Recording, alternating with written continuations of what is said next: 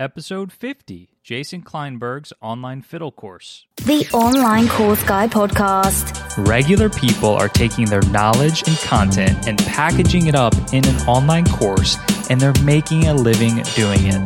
Didn't you take some kind of course that covered this stuff? Check it out. It's a good course. It's a good class. Ladies and gentlemen, Are you ready? Here's the online course guy, Jacques Hopkins. let's go. Hey everyone, Jacques Hopkins here, and welcome to episode 50 of the Online Course Guy podcast. I'm coming at you today with another success story interview with Jason Kleinberg, who teaches people fiddle online. But before we get to that, let me tell you about today's sponsor of the podcast, and that is, of course, Bonjoro.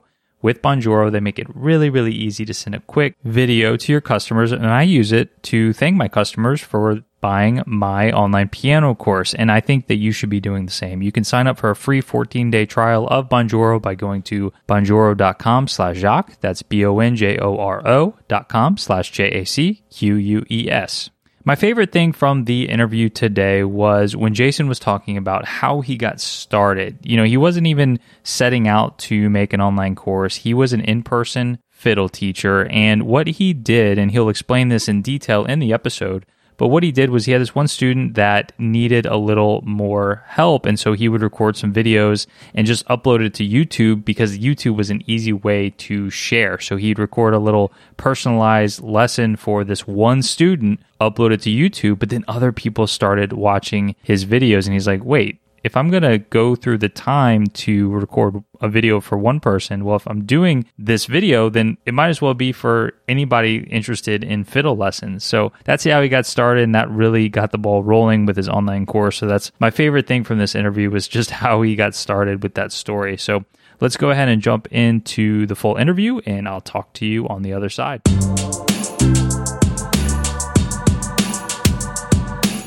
Hey, Jason, welcome to the podcast. Hey, Jacques. Nice to meet you. You too, man. So tell me about Fiddlehead. Fiddlehead is an online fiddle lesson site where people go to kind of like full service, learn from the very beginning and to carrying through to doing more advanced fiddle stuff. It started as a YouTube channel that I actually never intended to do a subscription style site. I'm an in-person teacher mainly, or was, and I had a student who would always want to video something at the end of a lesson, and it'd be like 9 o'clock at night, and I'd be really hungry and tired, and I'd be really looking forward to eating dinner, and then he'd be like, "Oh, can you just video it for me now, or can I video it?" And so then it would take another 10 minutes to do that.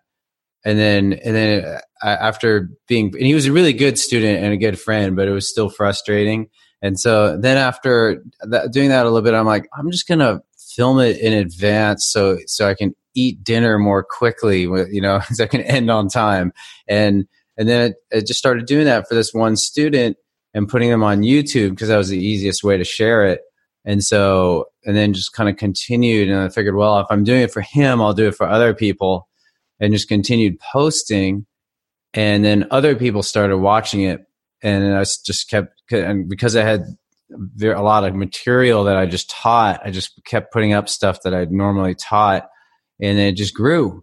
And then at a certain point, I'm like, gee, maybe I'll edit them, maybe I'll make them better, and it's like this Fiddlehead is like the ultimate example of slow organic growth. You know, not only in terms of like it as a business, but as just how the whole system evolved as an online education system. It just went from just raw video to a pretty like relatively like advanced thing. Like now the videos have finger charts that are animated, and they have like these little animated clips that are like kind of fun, like clips that go in between the instruction, like kind of like Sesame Street style. If you ever watched Sesame Street, they have like 30-second videos. So we have a lot of these like 5 to 10-second animations.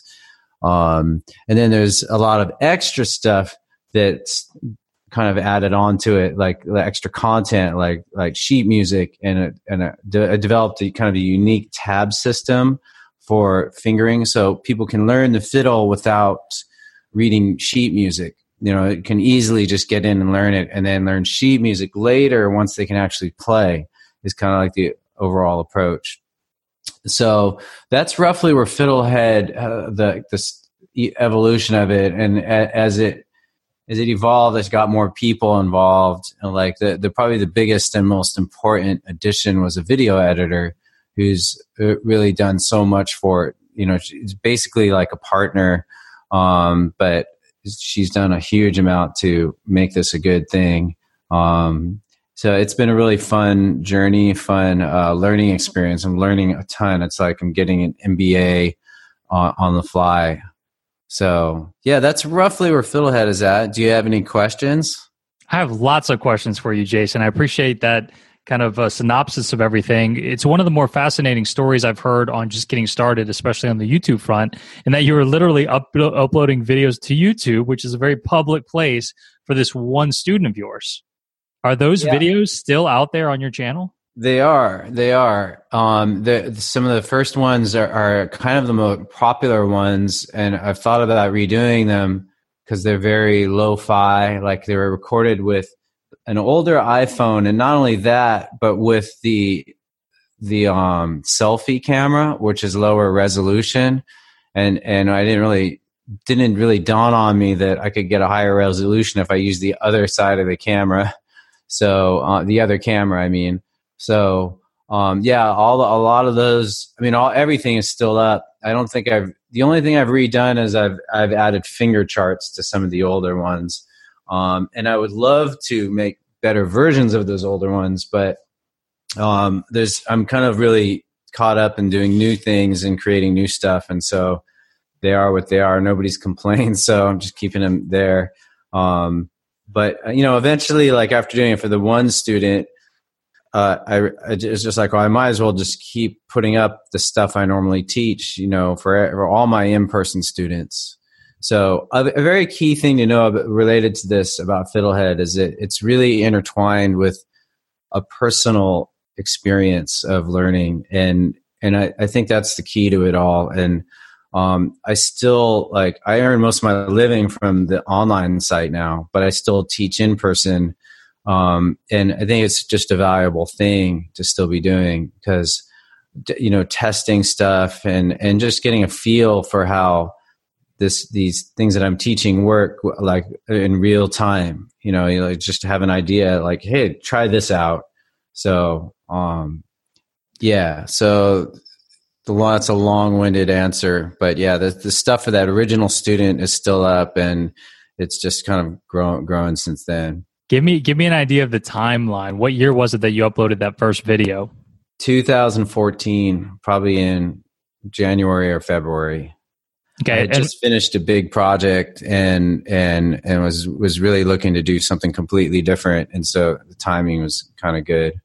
So at what point, I mean, you mentioned that when you started your YouTube channel, you never had the thought that it would turn into an online course or a subscription site. When did those thoughts start coming into your head? Yeah, that's a good question. Maybe like about 2 years into it, somebody offered to be a sponsor and basically pay me a monthly like stipend or something in exchange for they would get all the advertising from YouTube. And that lasted for up until the time it started as a subscription site. But I think somewhere around that time I started to dawn on me that this could be a valuable thing that I could, create I was aware that you could do something like a subscription site. And it took me a while to make the leap to it because I knew how much work it would be. Like just doing what I was already doing was a lot of work, and to do it as I envisioned would be a huge amount of work. So I had an intermediate step I created just on my personal website, I created a Fiddlehead section, which had just basically a very, very rough outline. But I figured the outline would be valuable because as the YouTube videos piled up,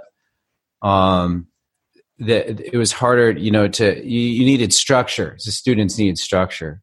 So I think I got off track though. I think you were asking about how long. And so, yeah, it was maybe about halfway through this journey. So about 2 years ago that I started being like, yeah, I think that I'd like to do this as a subscription site. How am I going to do it? And it was just a matter of learning some things that gave me confidence to move forward and just kind of just doing it, I guess. Yeah. And you mentioned that when you first got the idea for it, it was kind of a daunting task ahead of you. You knew that it was going to take a lot of work to get this online course, this subscription course up and running. So what are the steps that you ended up taking to learn how to do this and get it up and launched? Yeah, good question. I think the biggest step was I read a book that a lot of people who have started internet businesses read, which is the 4-Hour Workweek. And I realized that I shouldn't try to do it on my own. That the smart thing would be to get people to help, as many people as possible. As I started to think about the idea of outsourcing, it started to seem more realistic. So like I was already outsourcing the video editing and saw how useful that was, because it allowed me to just spend more time writing the content and filming. And by that time I was already starting to do a lot of play along tracks.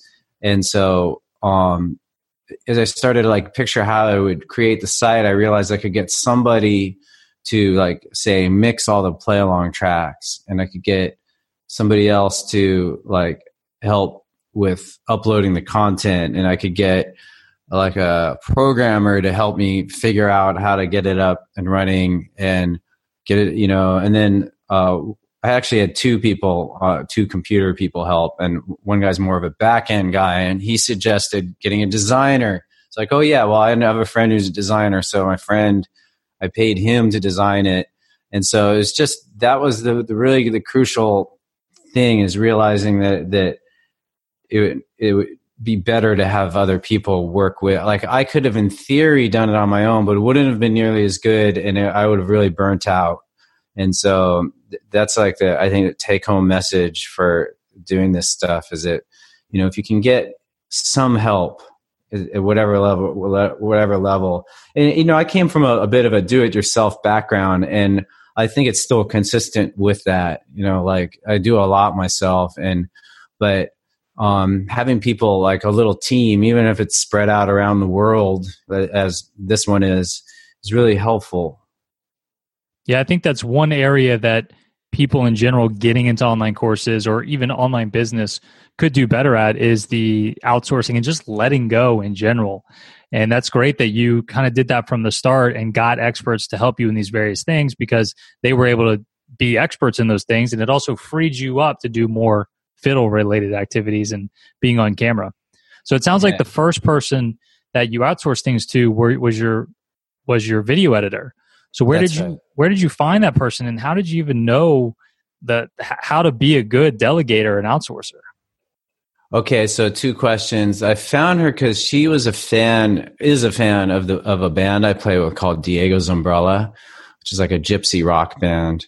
And so she had been a fan of the band, and we became friends, and she helped me with another kind of editing and animation project. And so it was kind of in the back of my mind that she could do this. And then I think at some point I just realized I needed help with that, and I just asked her to do it. And then the other thing you asked about how to delegate, I think that the seed of like how to do it was kind of born by just reading like the 4-Hour Workweek and some other things, but really it's just doing it and just learning how to do it, and learning how to communicate clearly, and how to try to anticipate what questions or problems people would have, and it's still something I'm learning to do. Like for instance, when I got a music editor on board, and the music editor, just to be clear, is what they do is they take all these audio files I've created, and I created them in a program called Reason, which is like an audio recording software.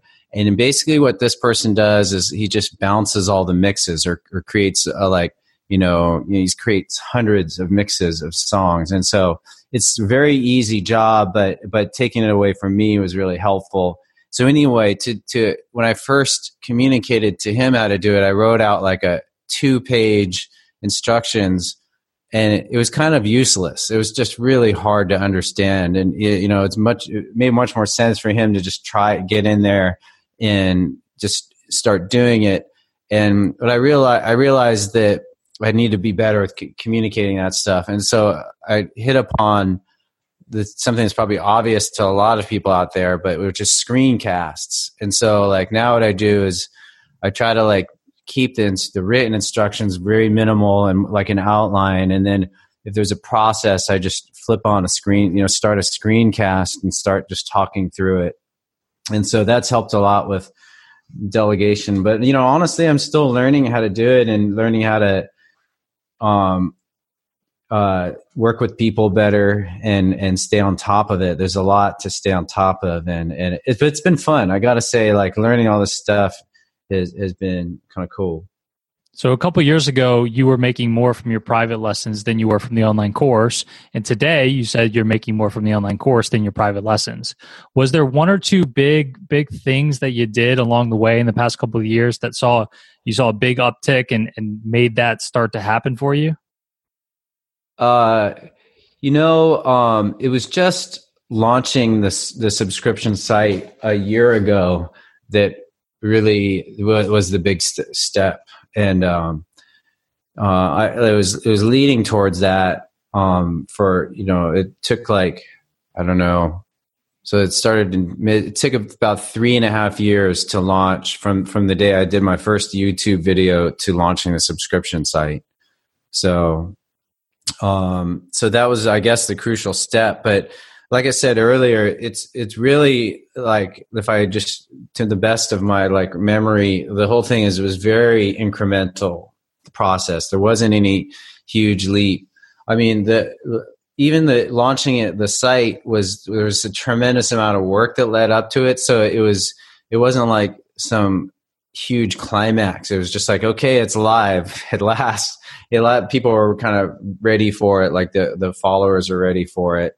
And so I was actually traveling in Ireland last summer, and I don't know if I had a hard date for it, but I just at a certain point during the trip, I decided, okay, I think it's ready. And I just picked a point like a week in the future and just launched it from Ireland, which was really fun. It was really fun to be. It was part of like the whole vision of doing this was to like have a little bit of a lifestyle shift where I could work more independent of location. And so it sort of was fitting to just do it there. And the timing was right. I happened to be there. And so anyhow, yeah. What was your strategy for that first launch? Well, I launched a mini course. I basically just been building it up and it took a lot, as anybody who's built something like this, or probably anything, it always takes longer than you think. And I learned why recently from something called the optimism bias. But anyway, so it takes longer. And so, but anyway, people were ready for it. And I was just talking it up on the Facebook and in various places. And then I started, I think I first launched a mini course called How to Practice Fiddling. And that was within the site. And basically that was to just get everybody's feet wet with how it worked and everything and what it looked like. And so people were already members and so forth, like free members. And then it was just a matter of like launching the full course, which is more of like nuts and bolts course on how to play. So that was if there was a strategy, that was it. Just creating that thing to get people into it. Gotcha. So why did you end up settling on the subscription model as opposed to something more like my piano course where you have the course and it's a one-time payment and you get lifetime access? Oh, lifetime access. That sounds good. I'm thinking about doing that too. And I'm also thinking, so short answer is it seemed right at the time. I have all this stuff, and it seemed like a good model, and so far it seems like it's worked. But I don't really know what would have been. Maybe it would have been better to do the lifetime thing from the get go, or do just smaller courses that you buy as a lifetime thing.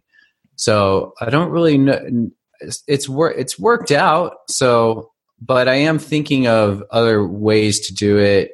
And like one thing is I'm thinking of having some courses that are separate from the main course that would be maybe lifetime access, like like special courses on like specialized areas of fiddling, like more advanced things.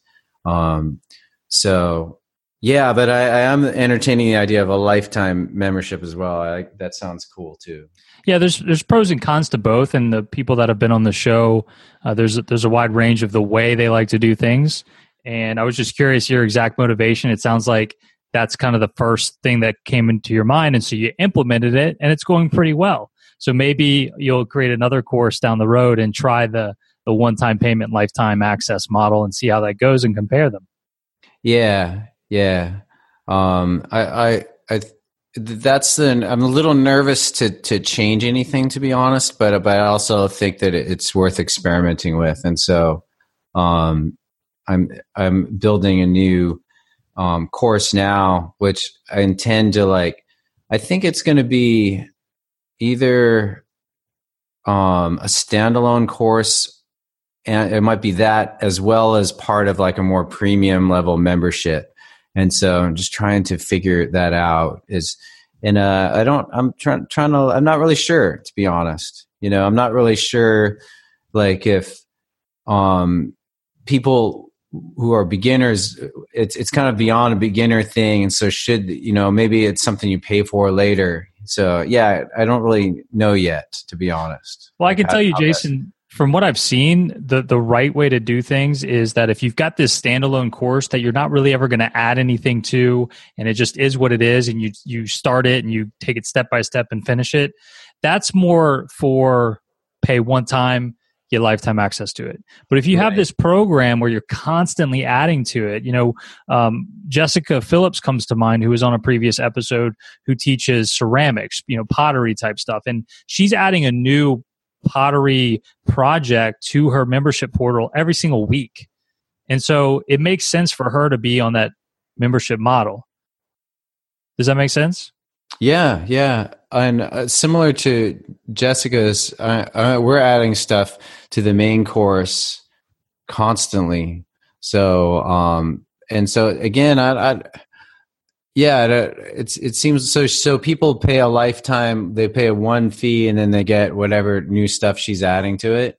No, other way around. So like I do the one-time fee. Oh, because you don't change it. Right. Okay. Yeah. I'm not really updating it. I'm not adding new things. It just is what it is. And it's been the same for a while. With her, she's constantly updating it and constantly providing more value, which makes her customers want to stick around and keep paying that monthly fee. I think that's pretty much what we're doing right now, because we're still creating like mini courses and then just lessons that have the full content, meaning sheet music, tabs, play-alongs, like putting out things roughly twice a week, like full lessons. So, so it's like an ongoing thing. So yeah, I think that's kind of similar to what Jessica's doing with her sculpture site. Right. So where are you getting most of your traffic? Here's my cat. He wants to say hello. Mostly from YouTube. And this guy's actually in some of the videos accidentally. And at first I was just like, hey, Katie, come on, I'm trying to film. And after a while I was just like, oh, it's kind of like something that people like kind of laugh at and enjoy. So I left him in. And this is a total side note to your question, but And then like there are a few videos. There's one on this song called Wagon Wheel by Old Crow Medicine Show. And the cat's just like laying he's laying on this rug or in the background, just like, and all he's doing is laying there, but he's like a dog almost. And so people had so many comments and like they're so happy to see it. They're just like, oh, so he kind of became a part of it. His name's Kitty. So I guess that makes me a weird cat person. But I started, if you looked at any of the Fiddlehead videos now, all the thumbnails have his face branded, on them. Basically like taking like pictures of old fiddlers and then photoshopping his head on it. But anyway, going back to your question, it's still mainly YouTube.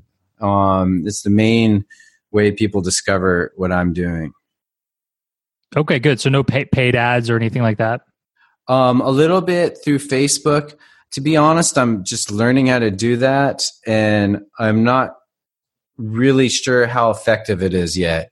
And so that would maybe we could check in a year, because I'm trying to actively learn how to do that and like I know how to set up a campaign now, but the thing I don't know that well is how to really understand how well it worked, and understand the analytics behind it.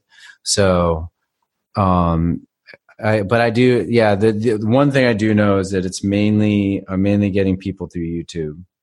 Gotcha. So on that note, you mentioned some struggles with getting Facebook ads working. What are you struggling with in your business? In the business, well, there's not a lot of.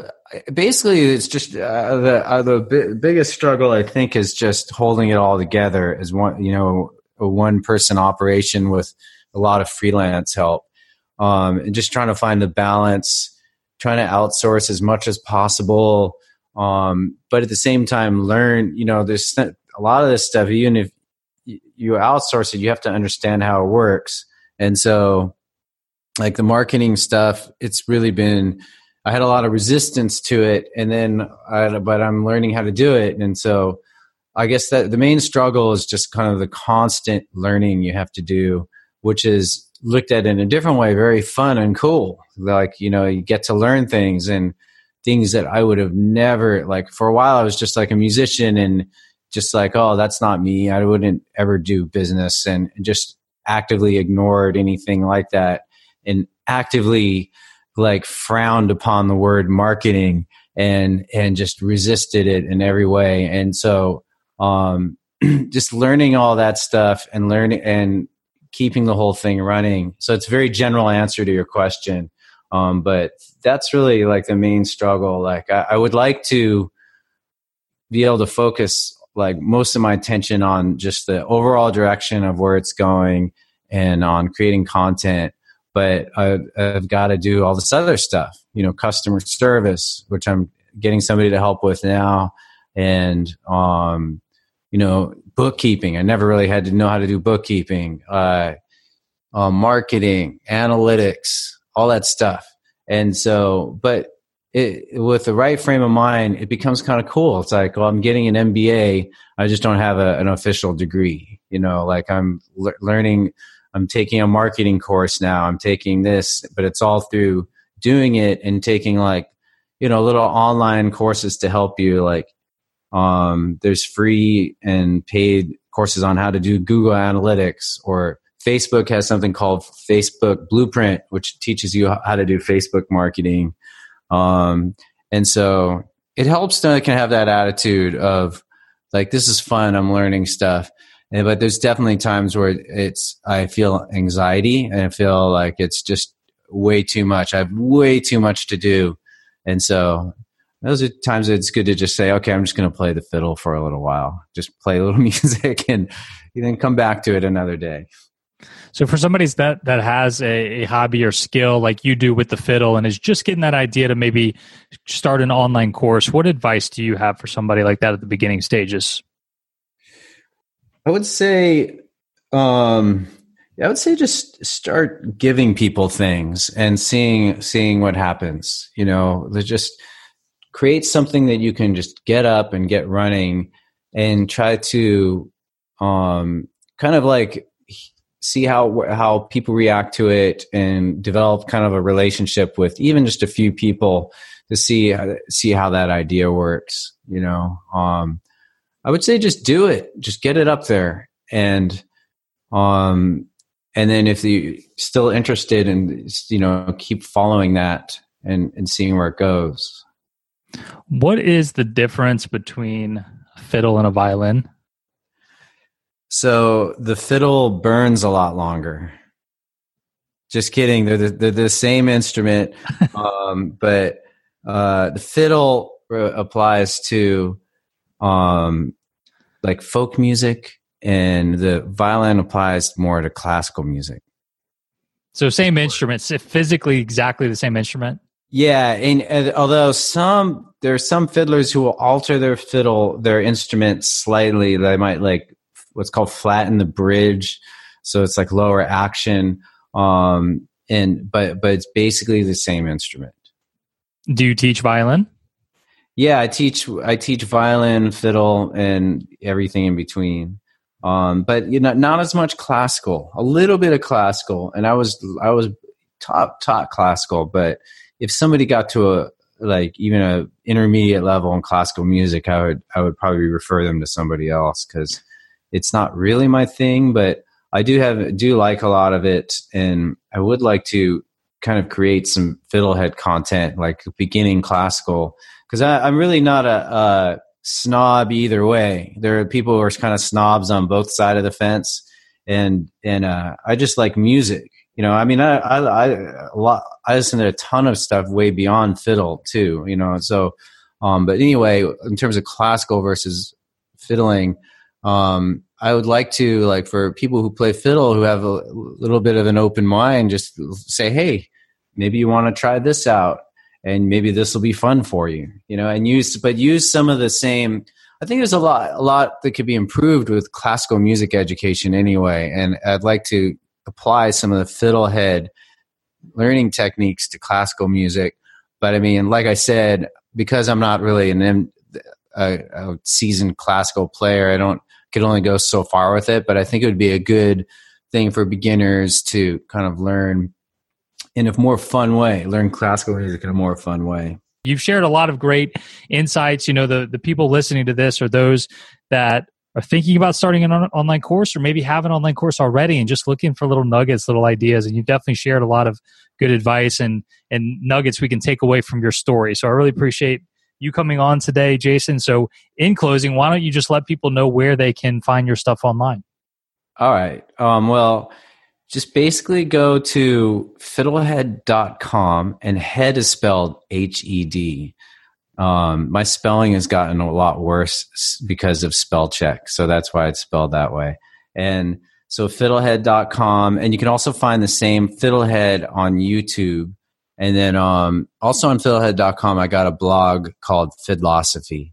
And so that's it's actually kind of a blog more about music practice. So if you're interested in how, especially if you're all those online music teachers trying to find strategies for teaching how to practice, which is a very central thing that's it's so simple and that's so mysterious, so I'm always trying to find out what works for people, and it's a whole other thing, but that's in that Fiddlosophy blog. Great. Thanks, Jason. Thank you, Jacques. I appreciate it.